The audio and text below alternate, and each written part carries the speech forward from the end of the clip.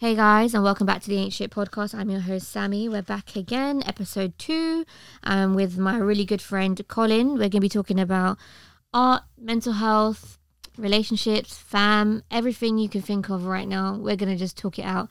And yeah, hey Colin. How you doing? Good, how are you? I'm good. It's good to be here. Thanks, man. Thanks for coming through for me. Anytime. How you been? You know, I've been managing really. Like, I feel like I've just been coasting a bit through life a bit. Sailing through, yeah. Oh yeah, I'm good, man. Just sailing through. It's like being in the Truman Show. It's like on repeat every day. Definitely. Like Groundhog Day. Yes, we were online. Started online. Yeah. We met on an app called Hinge. Soon into dating, we kind of realized that being friends is probably better. And we didn't continue dating. No, we didn't. It just like we vibed, but it just wasn't there. I guess like the spark just wasn't. I think that's the easiest way to say it. The spark wasn't there. I think that's the easiest way to put it. But you know what? We bonded a lot. I feel like you're somebody that I can really open up to about my mental health. And the whole cultivating of Ain't Shit. Like you've been there like since the beginning when it was a thought. Even helping me decipher between a new name or the current name. Because Colin actually thinks that we should call it I think we should call it the Perfectly Flawed podcast. It's hard to say though, isn't it? The Perfectly Flawed podcast. Guys, let us know what you think. If you think that's a good idea, or maybe if anyone has a suggestion for a new name, because I'm open to it. But for now, it's Ain't Shit. Let's go with it. One of the topics that we've always talked about personally between ourselves is mental health. Yes. Like that's one of the places where I think we really, really understand each other. I think one thing that really drew me to you was the way, what kind of fascinated me as well, is the way you channel. Mm-hmm. You channel everything, like things in your mind, your emotions. You do it through really constructive and creative outlets. So that's what really resonated with me. I was like, yeah, that's one reason why I think we really get along. Yeah. Even that conversation when we were in the shed that night, and we were talking about like mental health. And I think both of us have a similar anchor in terms of like creativity, and creativity in art is somewhere where we can like really express ourselves. Definitely. Within our mental health. But what's your personal art journey been like? I think you can describe me as the frustrated artist. Definitely, that does fit how I am at the moment. Yeah. I don't know. It's just. It's always been my passion, like, since I can literally remember back to the age of about 6 or 7. I remember, I think it might have been my birthday, my dad bought me my first sketchbook. Oh, cool. I still remember what the paper was like. It was really thick paper, like kind of like watercolour kind of paper. Like sketchbook paper. Yeah. The cover of it was beautiful. I just loved the texture of it. I used to run my hands over it. Yeah. And I remember one thing my dad always used to tell me with anything I do is to put your name and put your age and put the date on your sketchbook. Yeah, because when you look back on it, you're going to be like, wow, like you know exactly where you were when you did that and how old you were. And yeah, it's just like it's a shame I can't find that sketchbook anymore. Literally, we moved house my parents moved house about 4 years ago now, and that went out the window. So yeah, I can't. I'm actually so sad I can't find that. Yeah, because that was. And is that when you first started like sketching, like were you still doing your doodles and whatever pre your dad buying you the sketchbook? Yeah, I was still doing it before that. Yeah. To be honest, like I filled it with loads of like, obviously my childhood obsessions of Pokemon, Digimon. This is also another thing we have in common. Dragon Ball Z, that was the main one. I used to make up my own characters and everything. I used to love it. Also, like, with my journey, I guess it starts from my dad, because my dad actually studied graphic design, funny enough. Like, when he was growing up in Nigeria, he studied graphic design at university level. But obviously, back then, I guess, what would that have been, like the 80s, 70s, 80s? Yeah. there were no computers really. So yeah, there weren't. You couldn't. Yeah, personal computers weren't really that accessible. yeah, I can imagine. Yeah, I can so, imagine. it was more like fine art kind of, but commercial. So I think they called it commercial art. Okay. So yeah, it was more like fine art, I guess. So I guess my dad kind of gave me the art bug. Like you kind of like saw him and then was like, yeah, I guess naturally I just took that on, but it's never something he's pushed onto me. It's always something I wanted to do, and I guess it's followed me all the way through education, school, my teenage years. How was your GCSE art days? You know what? I really loved art in GCSE, but unfortunately, it's a weird thing about it, where like I feel like a lot of them tend to not have got good grades in art. Yeah, I find that's a trend. Like for example, like I did alright in GCSE, but like when I got to kind of A level, I don't know what it was. Maybe my teenage years, hormones, whatever. I don't know, things getting away. I don't know, maybe girls. Yeah, my mind wasn't really on school that much and my studies and stuff. But yeah, my grades just slipped. And even art, I didn't. In art, funny enough, I don't have a full A level, and I think I got like a D. Okay. Yeah. Is that the painting of your grandma that I've seen? Yeah, I actually did that while I was. It's beautiful painting, by the way. Thank you very much. Literally, that is what got me into university, because every time I went to like an interview for a uni place, they always mentioned that. They always brought it up like, this is like, forget everything. Not that my stuff wasn't good, but like this, they always used to say like, this is a cut above everything else you've done. Like really? And it really touched me, because obviously that's something that's close to my heart. That's my it's my grandma. Yeah, yeah. Do you know what I mean? Yeah. So by trade, I am a graphic designer. Cool. I've worked kind of in-house at companies, but at the same time, I've worked freelance as well. Yeah. But currently, you know what I'm going to say, due to COVID, it's just finding work was hard. Some of the roles I had kind of fell through because maybe the companies went out of business, or work was just really slow, so there wasn't work there for me. So since about, I want to say March of last year, I've been working in mental health. So, working in the mental health, like not as a healthcare worker or anything, but like as a maintenance man. So it's a lot of like painting and decorating and that as well. So it's I guess so creative. I guess I can channel it some way. But but funny enough, I've actually also done a few shifts as they call it an activity coordinator, but it's actually an assistant occupational therapist. So you kind of do activities with the patients. It's kind of like you're kind of helping them with like daily activities and how they're gonna kind of like gain more independence in the future. So that must feel good.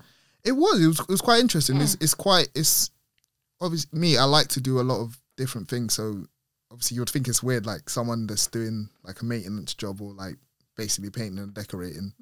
Why would they now want to work with people, especially people with mental health issues?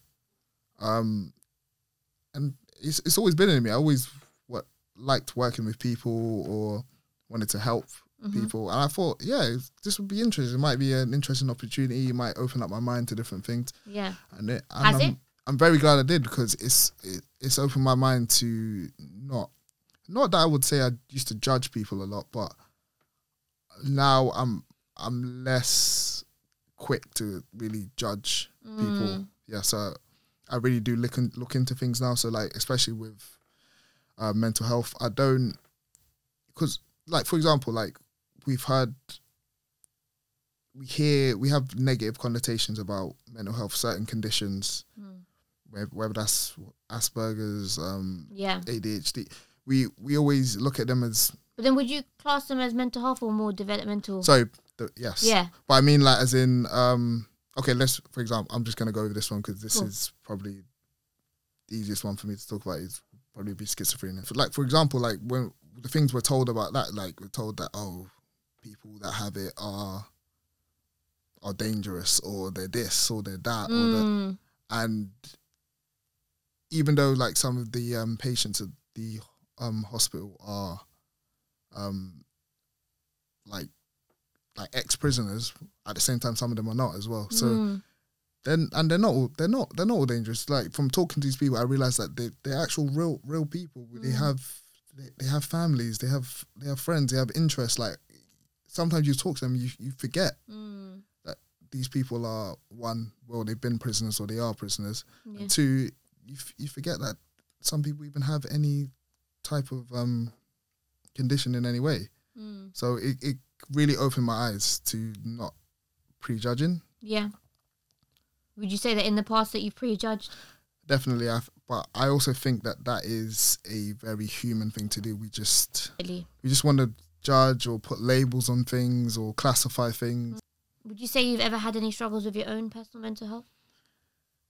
Yes, I would say that. But at the time, I didn't realise that it was classed as a mental health issue, or that other people were really struggling with this. I thought, oh, like, it will pass, or it's just something really small. I just need to get over it. Especially the way men are told to, like, just man up and just get on with stuff. What? Anxiety. Yeah.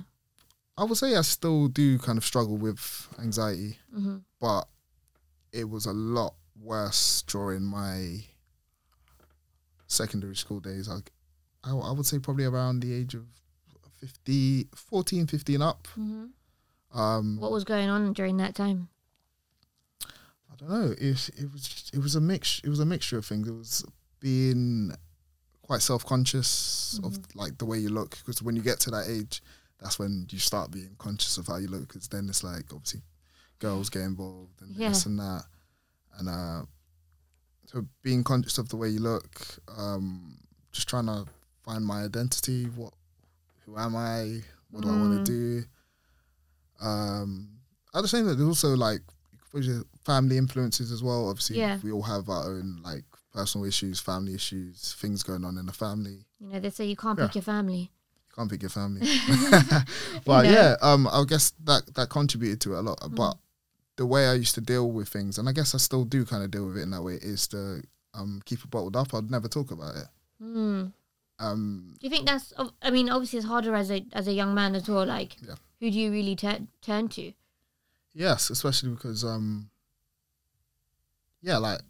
like obviously I've got my dad's there, someone for me to speak to about like stuff like that. But it's like there's just certain things you don't want to speak to your parents about. Of course, you don't. Man. Speak to them about. What was one of the things you felt like you couldn't open up to with your parents? One thing is that when I was growing up, I just didn't like the way I looked. Like I just didn't. What was it about the way you looked? Like what had really? I guess when I was little as well. Oh wait. Yeah, go on. When I was little, I could say I had quite a big head. Quite a noticeably big head of me, yeah. So like, I guess maybe as I got older, I grew into it. But obviously, if you've gone through your childhood with people pointing it out and like, it's going to stick with you. My kids are cruel, man. Yeah, because kids are cruel, but like, it toughened me up a bit. And I think maybe the second thing as well was, as well as just not feeling, I don't know, just I'm not saying I'm not attractive. I'm just not feeling, and I've got like small like tiny ears as well. But I know about your ear thing. Yeah. I know about the ear thing. And they were like, I guess, well, they are, but I guess they were a bit like pointed as well. So I used to get like the I don't know, not a cuss, but kind of like teased, like. People call me like elf or elf.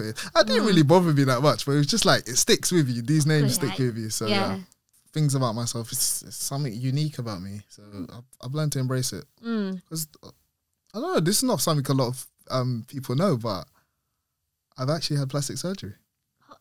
On the ears? Yeah. To get rid of the point? I think that's what it was. But like at the time, I was so. It had really got to a boiling point where I was really just so overwhelmed with how I felt about them. Yeah. That I actually did eventually like talk to my parents, and I kind of like begged them. I can't remember how old was I. How old was I? I want to say I was about 14. I was 14, 15. I want to say maybe 14. Okay. And I really like came to them with it, and I made them know how much it was bothering me or how much it had impacted me. I can imagine, like, how I wasn't happy. At that point, to like just, you know, at that point you're like, that's so not nice, man. I'm sorry you had to go through that. Like, to be that young and to, the anxiety must have been mad. Yeah, it was. But also I did learn through the whole process because I got the operation done, but it's like at the same time it's like not much changed about it. So yeah, I was just gonna ask. Like, after I looked at when obviously I went through the healing process, and when I looked at them, I was like, there's like no difference, like or almost no difference. And then I realized, why did I do this? Like, I should have just learned. Well, it's not easier said than done, but just learn to just live with it and just get on. Did it help your anxiety at all? No, I still felt the same.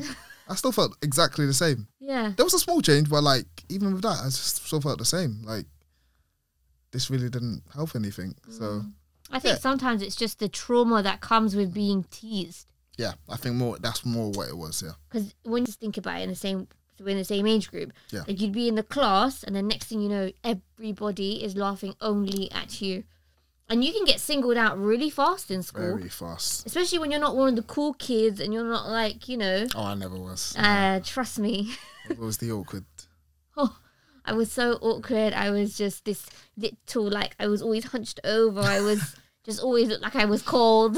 Like, I was, yeah. So I know what you mean, man. You know what? Middle finger to bullies. You know, this is why bullying is such a serious thing, because it leads to so many other complications in life as an adult, like when you're trying to go out in the adult world, like trying to work for your family relations, you know, things like anxiety don't really help. They don't help. I think I kind of like went away from my actual struggle with anxiety. Really what it was keeping a lot of stuff bottled up just in general with life. It comes to a point, like I said, it comes to a boiling point. Like there's only so much you can keep in until it comes out in weird ways. And that's what used to happen. I didn't used to get angry, but what used to happen was I used to have really extreme emotions. Like, and I think I still do. Like if I get angry, I get really angry.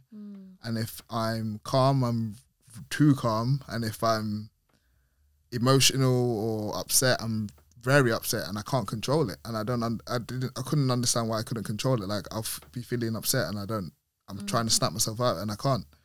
And then I realized there was a problem because I think it was around the time I started doing driving lessons that really brought it out. Okay. Because imagine the first month of lessons, I'm smashing it, doing what I need to do. I was even my instructor was saying, "Oh, you're doing really well, like you're really advanced, whatever."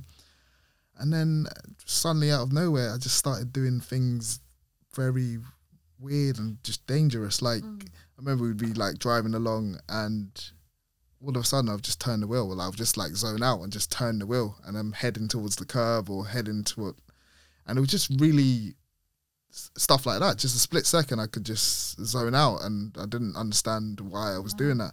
And like it came to a point where my instructor, like I'd been stuck in the same point for quite a while, and my instructor was saying, "Look, I think you're gonna have to find a way to sort out what's going on with you, or I'm gonna have to stop these lessons because I can't take the chance of you having a serious accident." Because he was saying that I was probably the most dangerous kind of student because there's no warning. Like literally at any moment I could just. Wow. Yeah. So he said. So it really was consuming like your actions as well as your thoughts. Like. Yes, it was. And then that's when I actually went to seek serious help. As in, like, when I say serious help, as in, like, I actually did go for, like, professional help. Yeah, and how was that kind of journey? It was interesting because what we're, like, kind of shown about people going to, like, therapists or whatever, it seems very, like, you're under a microscope. Like you're sitting in an office and talking to someone and they're kind of, like, digging into your deepest, darkest parts of you, They're like peering in, innit? Yeah, but my experience was different because I spoke to a counsellor over the phone, which was, I think, what I needed. Yeah. I wouldn't say at that time it was easy for me just to sit in front of someone and just pour everything out, because I've always been taught to keep things to yourself, or keep it within the family or stuff like that. And I just spoke to this lovely counsellor on the phone. I wish I remembered her name, but she really did help me. She just gave me a few techniques to kind of deal with anxiety. And what were the techniques? So the one, I can't remember what the other ones are, but the one I still use to this day, this was like over 5 years ago, 5-6 years ago that I went to this counsellor. But the one I still use today is, she called it worry time. Okay, interesting. So she said, we have loads of things on our mind, things we worry about. But she said, but while you're worrying about them, you're not solving the problems. You're not being productive. So what she said was, like, even if it's every day, but progressively it's going to become less and less. But she said every day, take 5 minutes, write down all your problems, everything that's worrying you, and just worry about it for 5 minutes. So just dedicate a particular time to your, And then she said after that 5 minutes, whether it's a list on your phone or a physical list, delete it, throw it away, whatever you need to do, and then don't worry about it for the rest of the day. Because if you're worrying about it, you're not solving it. So. And do you still implement that in your life now? I still do it every day. Yeah. Or at least once a week. So I'll have my week planned out. Like, these are the things I need to get done. These are the things I'm worrying about. And then I'll make it like a checklist. So I'll check them off. I'll check them off like for the day. Like, I've completed this. Yeah. Done. And then I delete it. And does that help you in terms of like getting yourself centered with your anxiety? It does, because now I feel like it's not like rearing its ugly head. It's not coming out in weird ways anymore. I'm actually dealing with it in quite a healthy way now. I feel like I'm actually letting it out now rather than keeping it bottled up. Yeah. So even if it's 5 minutes a day, let it out. It's good, man. Yeah. And I've had, was it last year? Last year I did have not a breakdown, but I had like a heart to heart with my dad. Like things would kind of getting too much. Obviously partly because of lockdown and everything, things were getting too much for me. And I was just worrying about a lot of things, like work. Like, am I going to find work? Oh, I've got bills to pay, finances. Even, am I going to meet anyone? Oh, my life is stagnating. That's the way I felt, and it was all hitting me at once. And I just called my dad, and I think this, I can easily say this was the last time I cried. Like, I was on the phone, and I was just crying on the phone to my dad, and I was like, I don't know what to do anymore. I'm lost. And he did what I would do. I guess that's something I have learned from him. He just reassured me. He just told me everything's going to be fine. Like, just sort things, just work on things one at a time. Things are going to sort themselves out. Don't worry. Because I seem to worry a lot about things. And that's one thing I can say about my dad. He does reassure me about things. Yeah. And vice versa. I think like we've started having conversations since I've become an adult about stuff like that. We talk about things that affect us men.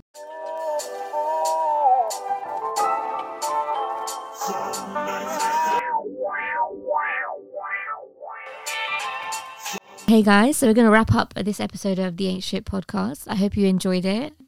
I just really want to thank Colin for being so open about your struggles with anxiety and how you've come through and come out on top. Do you have any last like motivational words for everybody going through, and if they're going through like a madness in lockdown, or maybe lacking in motivation in life, or battling with their anxiety right now? Any pointers, tips? Yeah, I think I'll just leave you guys with a little quote. Tough times never last. Only tough people last. So just keep pushing. Just keep pushing, guys. And you'll surely get to where you need to be. Amen. Como coming with the bars. I know, I'm just dropping that knowledge. Oh no, but thank you so much, man. Guys, if you want to follow Colin on social media, his social media handles are It is at Colin Omo, Colin OMO, and on there are links to my other Instagram pages and socials. So if you're interested, just go there. Remember, guys, if you listen on Apple Podcasts, please remember to drop us a review. Let us know what you think. But yeah, guys, thank you so much for listening, and until next time, bye. Bye.